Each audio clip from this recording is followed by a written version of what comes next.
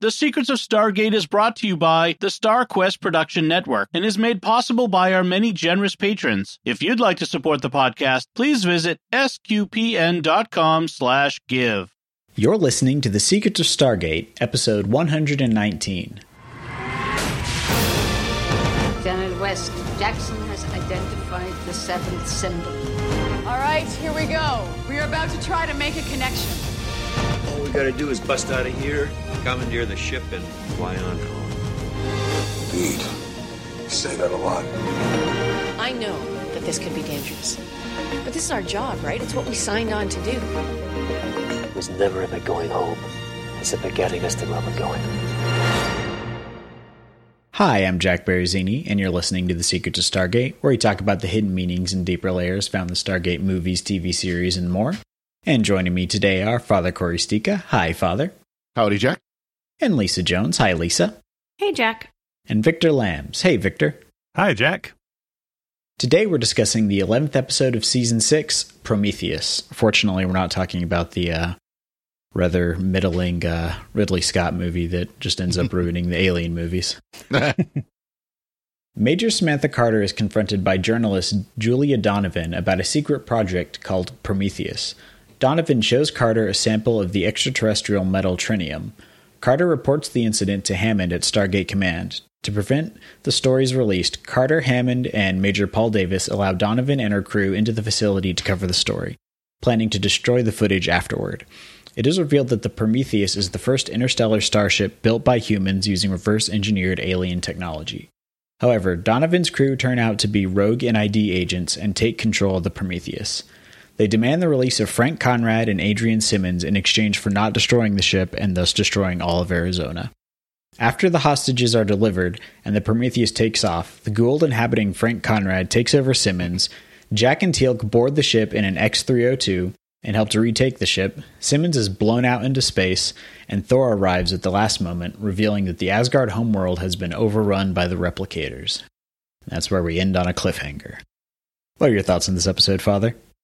Well, we get to see the first battleship, battle cruiser of the Towery, although it's Adrian Conrad and Frank Simmons, not the other way around, as you put it. Yeah. Well, I go for it. Yep. Yeah. No, this is when we're starting to get, they're getting more serious about advancing the technology of Earth. And so we see the first of many battle cruisers that will eventually go between Earth and the Pegasus galaxy for Atlantis. And of course it's one of these, we can't just, release it normally. Oh no, it's got to be like, they take over the ship and launch it and put it into hyperspace and all that. So no, it's a good enough episode. It really is. It's got a little bit of action to it, and we get to see Frank Simmons get ejected into space. So that's a good thing too. It's always fun. I did actually have it written correctly in the show notes. I just got some dyslexia going on, I guess. I'm kidding. What about you, Lisa? Yeah, I don't know. It felt very long, and I felt like there wasn't enough team interaction. I mean, plot-wise, it was fine, and I always like to see John Delancey, so that's good. Mm-hmm. But, just not one of those I want to watch over and over again. I think it was worth it just for seeing the ship. I'm a ship guy, so... Oh, yeah. That's right. Yeah. I already, just for that. I already predicted that y'all are going to have a whole, ship fest that's very different than my ship fest tonight. Yeah, exactly. But yeah, the first thing I did after watching the episode was I went and looked up the specifications for the ship and size comparisons, because I want to know how big it is and how many decks it has and all that kind of stuff. So, yep. Yeah, I need to get the schematics or a technical manual for it. What about you, Victor? What were your thoughts? Yeah, I like this one too. Almost exclusively because it does introduce the ship. There's a lot of callbacks to other, movies. We get to see Sam Carter do Die Hard. Mm-hmm. The little base in the desert where, the ship is stored is kind of an homage to Spies Like Us when they, go out to the desert and their secret spy base is there. And we get to see Colonel Sanders from Spaceballs. Yep. George Weiner is in it, and regular in the Mel Brooks movies and Fletch movies and stuff, and so it was good to see him. And even though he turns out to be a snake in the grass, as it were. Yep. I mean, he's a TV producer. Yeah, I guess so. You can kind of see it coming, just the way his character was played. Please. Yeah. Yeah. It kind of calls back to the last disclosure where I think it was season 1 or early season 2, where the reporter's like, I know what's going on. And then he's like assassinated or something. So, That's right. So we kind of get a retread of that a little bit, but it's maybe handled a little bit better here. Although the whole thing is the setup. It's revealed, by the NID, or at least by the Conrad Simmons wing of the NID. Mm-hmm. Mm. So yeah, I enjoyed it mostly after they already got on the ship and all that was going on. I thought that was really good, but I feel like a lot of the setup you just gotta kind of hand wave, because the whole thing is the reporter has a scoop on this story that's coming from a leak, which we end up finding out is premeditated and planned so they can get on the ship. But I really feel like the way the government would actually handle this wouldn't be, all right, you can come film it and then we'll destroy the tapes. It would just be, we're going to disappear you if you say anything about this. Yeah. Right. Yeah. And we'll make sure we get a hold of the tapes before it airs, because, we can do things like pull the plug on your TV station. So, hey. Right. So the whole setup for getting them into the ship really didn't make sense. And the fact that there weren't guards like at every single corridor, like they go on there, just those 4 and the camera crew, like, and a couple of airmen that kind of tag along behind two them. Guards. Yeah.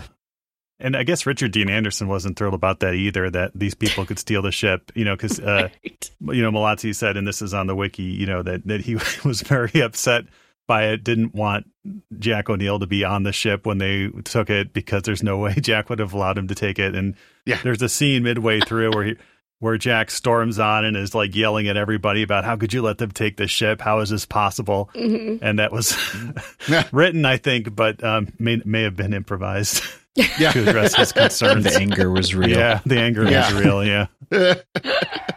It was also funny watching this, and because of the perspective of the show, you're rooting for the secretive government to keep their advanced technology under wraps against the people trying to reveal it, which is the opposite of the way most of these plots go. Usually you're on the side of the plucky reporter who's exposing the government, but right here you're like, I kind of want them to just take care of the problem because these are the characters we like.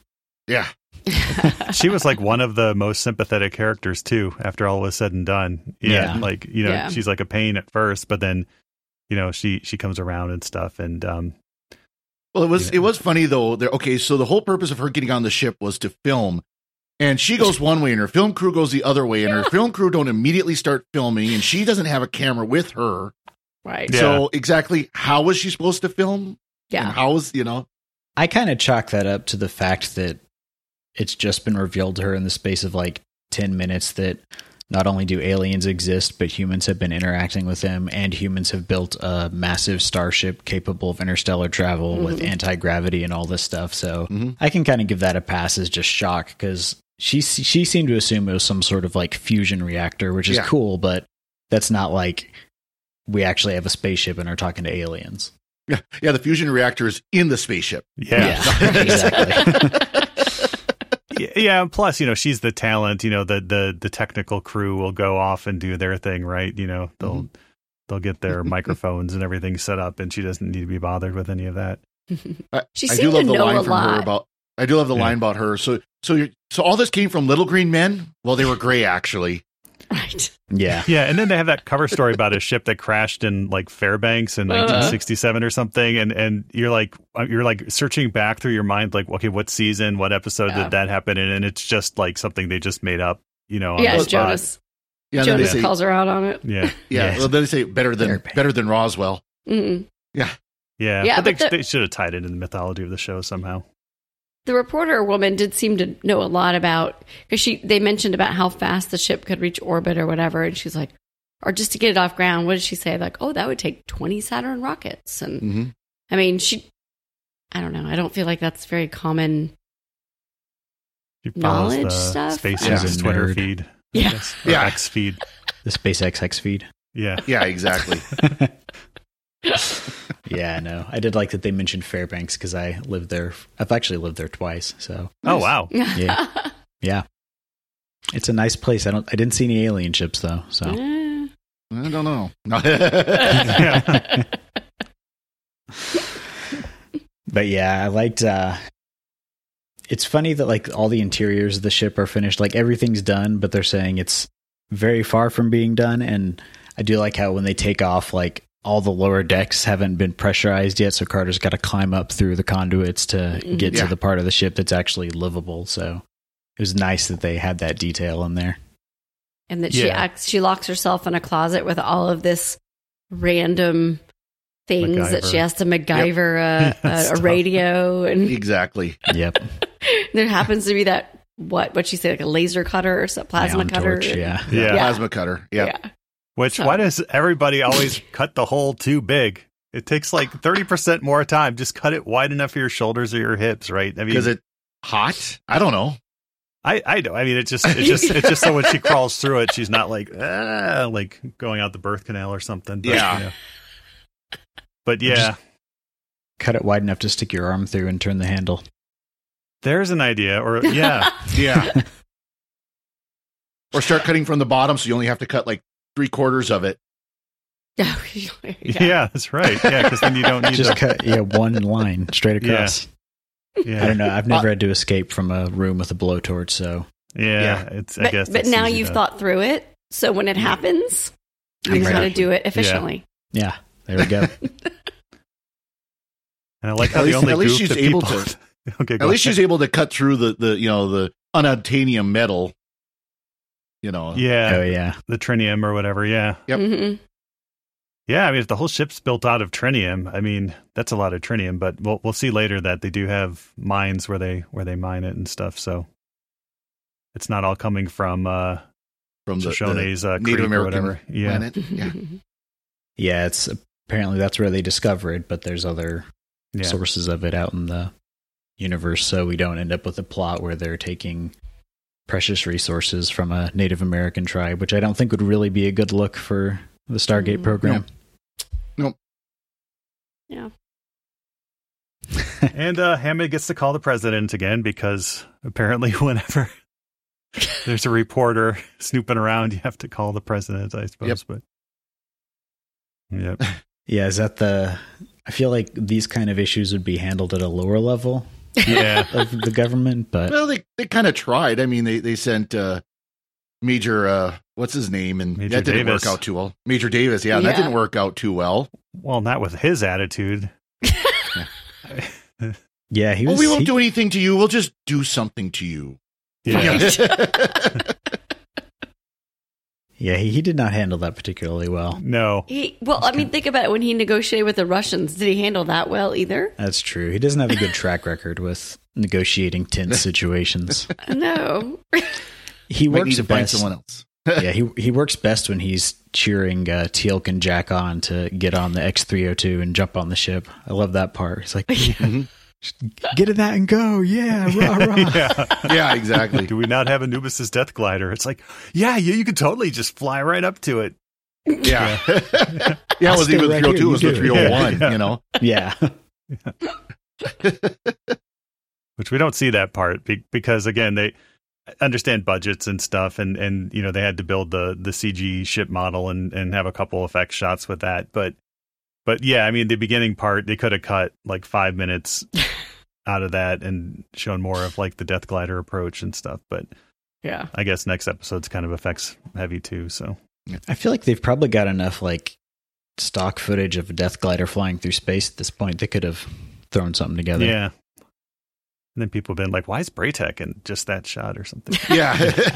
Yeah. Was it HD at this point? Could you tell? Just hold up like a mock-up of the front of the cabin. Yeah. So like the front glass, just hold it in front of the camera and then do the CG of the Prometheus. And then spin the camera so it looks like they're like, they're kind of spinning as they're coming in. Yeah. Just do the Ed Wood airplane cockpit setup. Yeah. Yeah, exactly. Just 2 chairs and a curtain. Yeah. From Plan 9 there, yeah. Yep. Yeah, and it's I like that the ship has, like, they've got all the alien technology in there, but then everything is just run through good old CRT monitors and those nice beige keyboards. So it's cool to see that. They've got a couple black ones. That's true. And they've got the big projection screen on the wall. Yeah. The subsequent ships get a little fancier and stuff, but I do like this one just because and I do like the progression of the ships keep we won't spoil it, but they do progress, but not. Yep.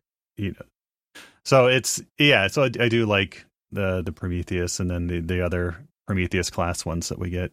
Mm-hmm. I just think it's interesting they went from like Death Glider size to like massive ship. Yeah. I mean, X301 was little, X302 was pretty little, and then X303 is like it's an aircraft carrier. Nothing in between.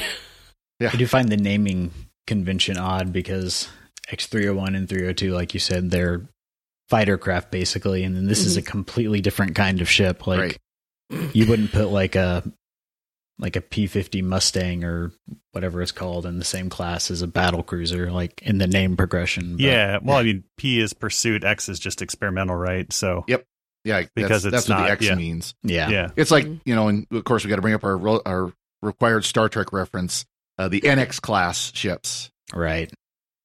Those are all the experimental ones. Yep. Yeah. Because we'll have other experimental ships we'll see later. Yes. And the speaking of the specs, the Prometheus is almost 700 feet long, so it's a big ship. Yeah. Yeah. So you went from something that holds 2 people to something that holds hundreds. Potentially. It's got 17 decks. Why not? Maybe they were like building an aircraft carrier, and then someone said like, "Hey, we can put like a hyperdrive engine on this and stuff." You just gotta there you go. Change the way it looks. Think of have you seen Space Battleship Yamato? yeah. They dredge up the Yamato, right? They bring the Yamato up, they resurface it, and then they turn it into a spaceship. It's completely impractical, but it's also amazingly awesome because it's a battleship in space. Yeah. So just like the Titanic in Doctor Who. They didn't bring it up. Right. They didn't dredge up the original Titanic, but they built a new one, but it's a spaceship version of it. And it looks just like the Titanic with spaceship engines on it. Oh, I remember that one. Yeah. Yeah. The Kylie Minogue episode. Right. So this is the last we see of Simmons. I'm kind of sad. Yeah. Yep, it is. Mm-hmm. He gets goulded and then he gets blown out in space. All within about 30 seconds.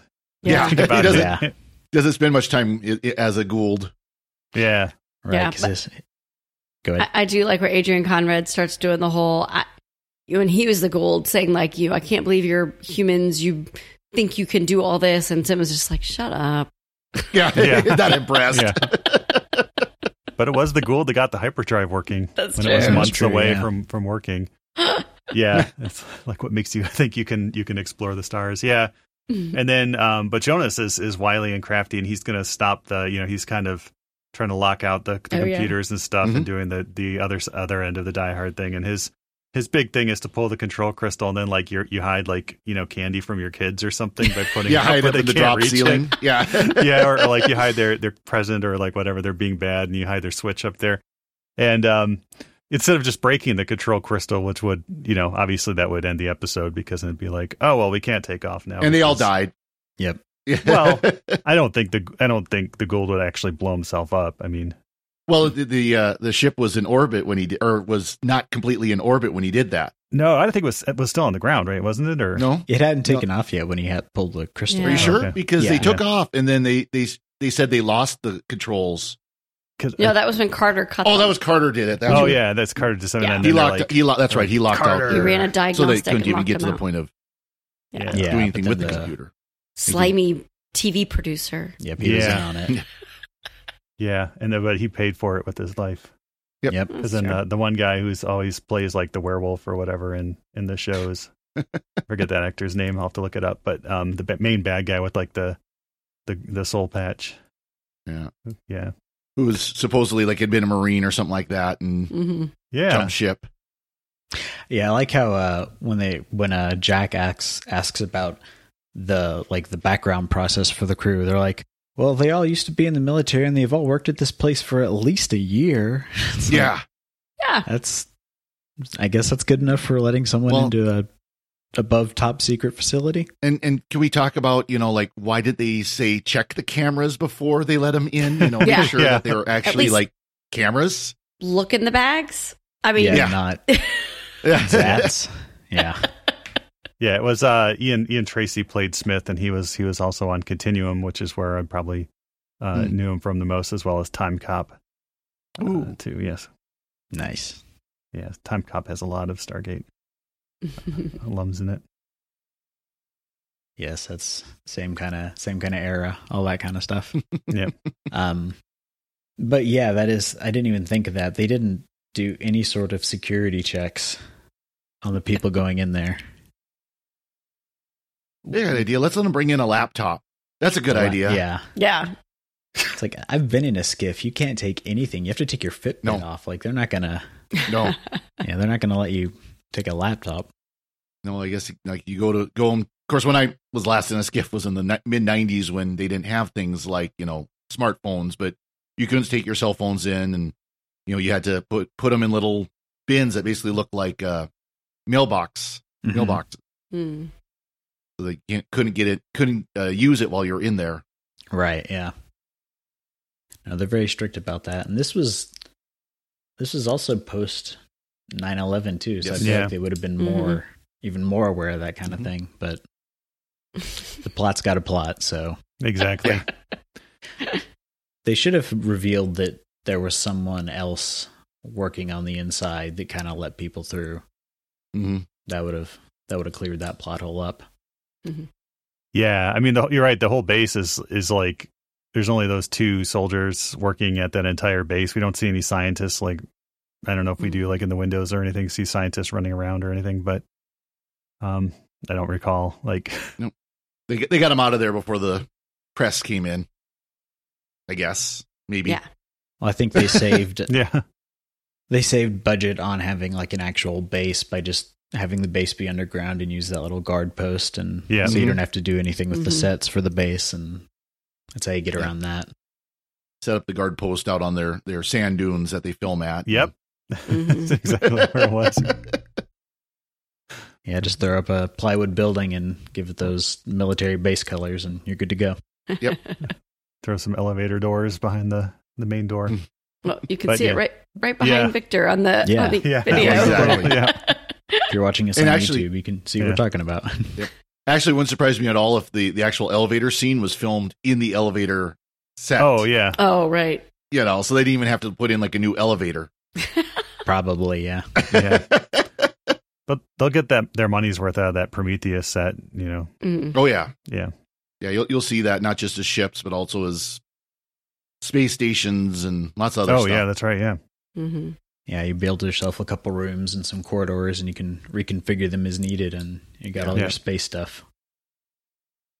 It's always funny to look up because when you're watching a show, obviously you're thinking of it in terms of the show, like how everything's laid out. But then when you look at the actual set layouts for things like the SGC or like the Enterprise D, it was like two big looping corridors in the rooms, and like it's not set up how it actually is in the show, and it's funny to kind of do that mental switch.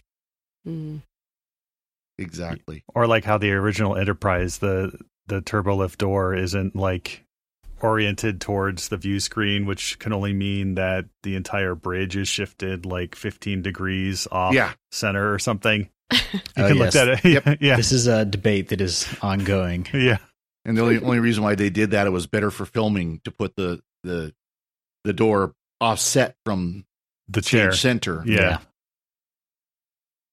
That's interesting. And then, so the reason that the Gould and Simmons want the ship is so that they can go to some coordinates where, back when Simmons or Mayborn, that's a nice shout out to Mayborn, had his off-world operation.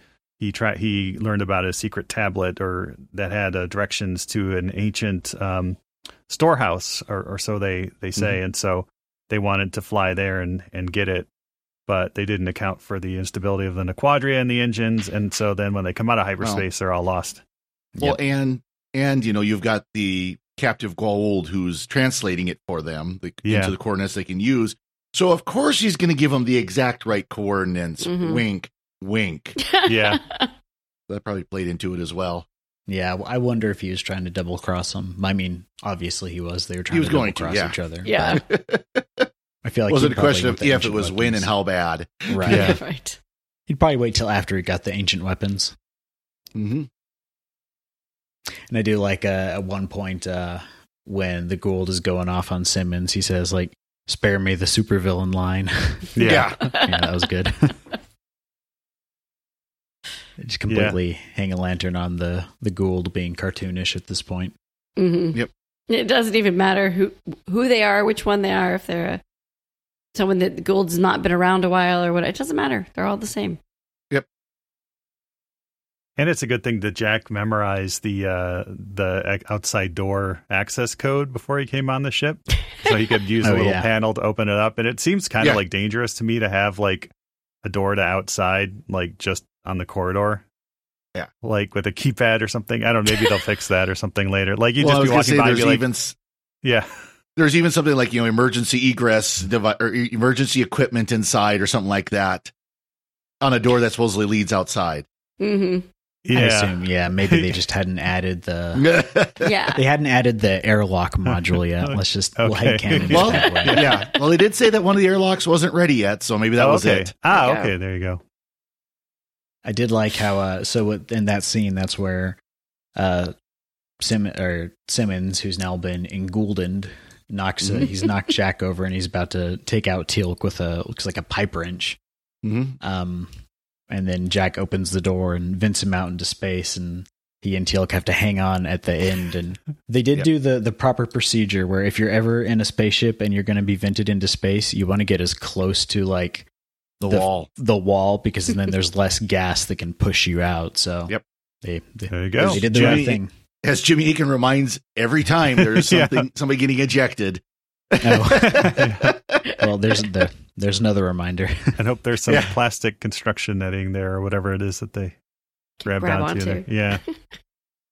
I really, really wanted Teal'c to say "Never let go, Jack" during that scene. But we didn't get that. And he didn't even give Teal'c like the heads up. No, he didn't. No. Yeah, Teal'c's just kind of on the floor there, right? And then he just like... Well, he figured he's on the floor, so he's probably safer. Yeah. Yeah. I heard this on a podcast once. Burp, burp, burp. Yeah. And you actually want to, you get up against the wall and wait for the pressure to equalize between, the outside and the inside or something, and then it won't suck you out anymore, and then you can just like because it doesn't suck you out, it pushes you out. Yeah, as Data reminded us in Star Trek. Yeah, blown out, not sucked out. Yep. Anyways, so after they retake the ship, we get the reveal of Thor is back in a fancy robotic-looking wheelchair and a new body. Yeah. Yep. Yeah, that's his Supreme Commander Thor chair. Like whenever he's commanding a ship and then beams over with the chair, I think. Yep. Yeah. And of course, Michael Shanks voiced him again. Yep. So. Mm-hmm. And he's got a new problem that only SG-1 can solve. Yes. And this brand new, untested, not even complete ship can solve. Yeah. It's another O'Neill class, I think, right? Or something. I'm not sure. Well, the ship that flew in was, but the Prometheus is the one I'm talking about. Oh, yeah. Yeah. And next episode begins with, I think, probably like one of the funniest like bits of situational comedy in all of SG-1. So nice. I think it's really funny, but yeah. Mm-hmm. I did like how excited Jack was when he saw him. He's like, "Hey, buddy, I thought you were getting a new body." Yeah, I did. Oh, looks good. He was probably thinking of the one from like 1,000 years ago or whatever it was. Yeah, they did all their the handsome Squidward, Beldar Conehead. Yeah. Buddy. I'd completely forgotten this was a two-parter, and that's how it ended. So that was, I'm thinking, oh, save the day, it's all fine. And then Carter's like, I don't know where we are. And Jack's like, that's fine. We don't need to know where we are. Just take us home. Yeah. Which I love that. I guess it would take a while to like figure out from the stars, like exactly like without a computer that could do that or something. Yeah, I was gonna say it would be interesting if I mean, obviously, I think computers now would be powerful enough where they could actually do that fairly easily. You know? Yeah. You just get your Star Walk app out on your phone and exactly. the augmented reality. Yeah. Play relaxing yoga music while you look around. Yeah, exactly. Do you have Wi-Fi in space? I'm just checking. Oh, no, but you can download most of it. Yeah. Oh, okay. Download the entire galaxy to your phone. Yeah. Storage, 500 terabytes. Yeah. Darn it, I'm a little short. But yeah, it is like nominally a two-parter. It does say like Prometheus Part 1 and then the next one, part 2, but they're not selection. A natural selection Part 2, but they're not. I mean, the stories are completely different. Right. I mean, it's just a way to keep. They're in space. They don't have to go back to the SGC first. Well, they do. They have to offload some people, but yeah. Yeah, this is the kind of thing where in serialized TV, they wouldn't even bother with it to be continued because it would just keep going. It would be continued. Yeah. Right. Yeah, you don't think about that. That is unusual for back in 2000 and 2002. Yeah. Oh, you know what I just realized looking at when they premiered? Yep. So Prometheus was August of 2002. And the next one, Unnatural Selection, wasn't until January of 2003. So this was our break. Oh, mid-season break. So okay. it was 6 months? Yeah. So they needed kind of a cliffhanger. Yeah. We're at I guess 21 years since this episode aired. Yep. Yeah. Just about, yeah. And we're almost halfway through the season. Yep. Right at halfway through the season. It should be halfway through, more or less. Yeah, because it's 22 episodes. So 11. Yeah, I turned 11 2 days after this episode came out. So yeah, and I think this would have been on my birthday. Yeah. Thanks. Yeah. I was 25 2 months before this episode. I was a little older, and I think I was too. I was teaching my son how to play GameCube. That's nice. Yeah. I was playing GameCube, probably. Yeah, probably. Yeah. I was at seminary. Actually, probably was checking back into seminary after the summer. So nice. Awesome. Do we have any alternate language titles for this? Not really. They were all Prometheus. The interesting thing is that in some languages, they actually said Prometheus in English instead of like whatever it was in their native language. But I mean, Prometheus. Nothing interesting. Yeah. Yeah. Prometheus. Yeah. Prometheus is probably idiomatic enough of a term at this point. Well, it's a Greek term, so. Right. So that's where it comes from. Yeah. Awesome. Did y'all have any other thoughts on this episode? I did get a kick out of the laptop. I think they basically just booted up Linux on it. Like old, 2002 era Linux. Because that looked like the old black Linux boot screen when they first booted up. Yeah. Oh, nice. So they probably just did something like that just through, and that way so it could look like it's, super high tech doing things. And really all it's doing is just booting. It's just whatever version of Debian was out then. Yeah. Exactly. Starship Edition or whatever. Starship Distro. I kind of was laughing because when we see Julia Donovan, you forget that in 2002 how popular that short blonde haircut. Oh, because you saw Jack's first wife had that same little short haircut. Carter has it.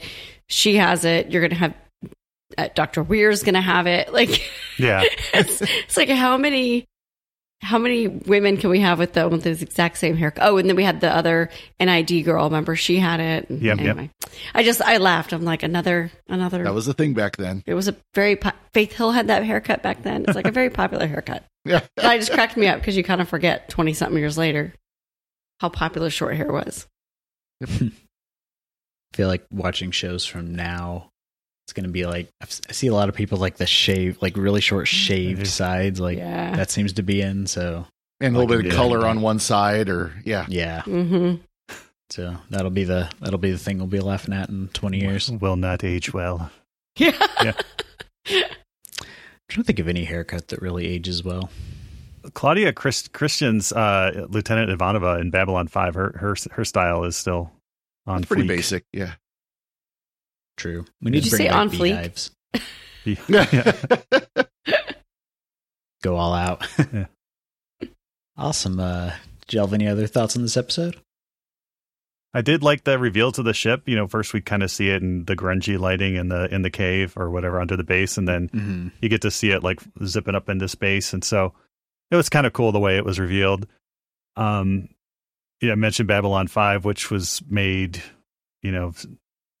7 years, 10 years before this. Yeah, and just I don't know, maybe it was because that was made on film and this was made on video. I think the CG could have been crisper, but that's just me. I think it's just the transfer to video that makes it look kind of muddy. Yeah. As a Star Trek fan, I'm disappointed we didn't get a 10-minute flyby of it when they revealed it. Yeah. Yeah. Playing the Stargate theme on loop. Yeah. Yeah. That's we true. did get to see the Jeffries tube, so. Yeah, we did, yeah. I don't know what would they call it that would be the equivalent? The Malazzi tube? Oh, yeah. Yeah, there you go. Awesome. Well, before we go, we'd like to take a moment to thank our patrons who make it possible for us to create The Secrets of Stargate, including Scott S., Miguel G., Alvin W., Deacon Anthony R., and Kristen E. Their generous donations at sqpn.com/give make it possible for us to continue The Secrets of Stargate and all the shows at StarQuest, and you can join them by visiting sqpn.com/give. And be sure to follow the show on Apple Podcasts, Google Play, Stitcher, TuneIn, Spotify, iHeartRadio, or on the SQPN YouTube channel. To find previous episodes of Secrets of Stargate and to send feedback, please visit sqpn.com/stargate. And you can email us at stargate@sqpn.com or follow StarQuest on social media at facebook.com/starquestmedia or on Twitter at SQPN. And we'll be back next time and we'll be discussing the next episode of SG-1, Unnatural Selection. Until then, Father Corey, thank you for joining me and sharing the secrets of Stargate. Thank you, Jack. And Lisa Jones, thank you as well. Thanks, Jack. Victor Lambs, thank you too. Thanks, Jack. And I'm going to need a change of clothes. Something nice. I'll start thinking about that. I'll go to a Men's Warehouse. Yeah. I'm going to like the way I look.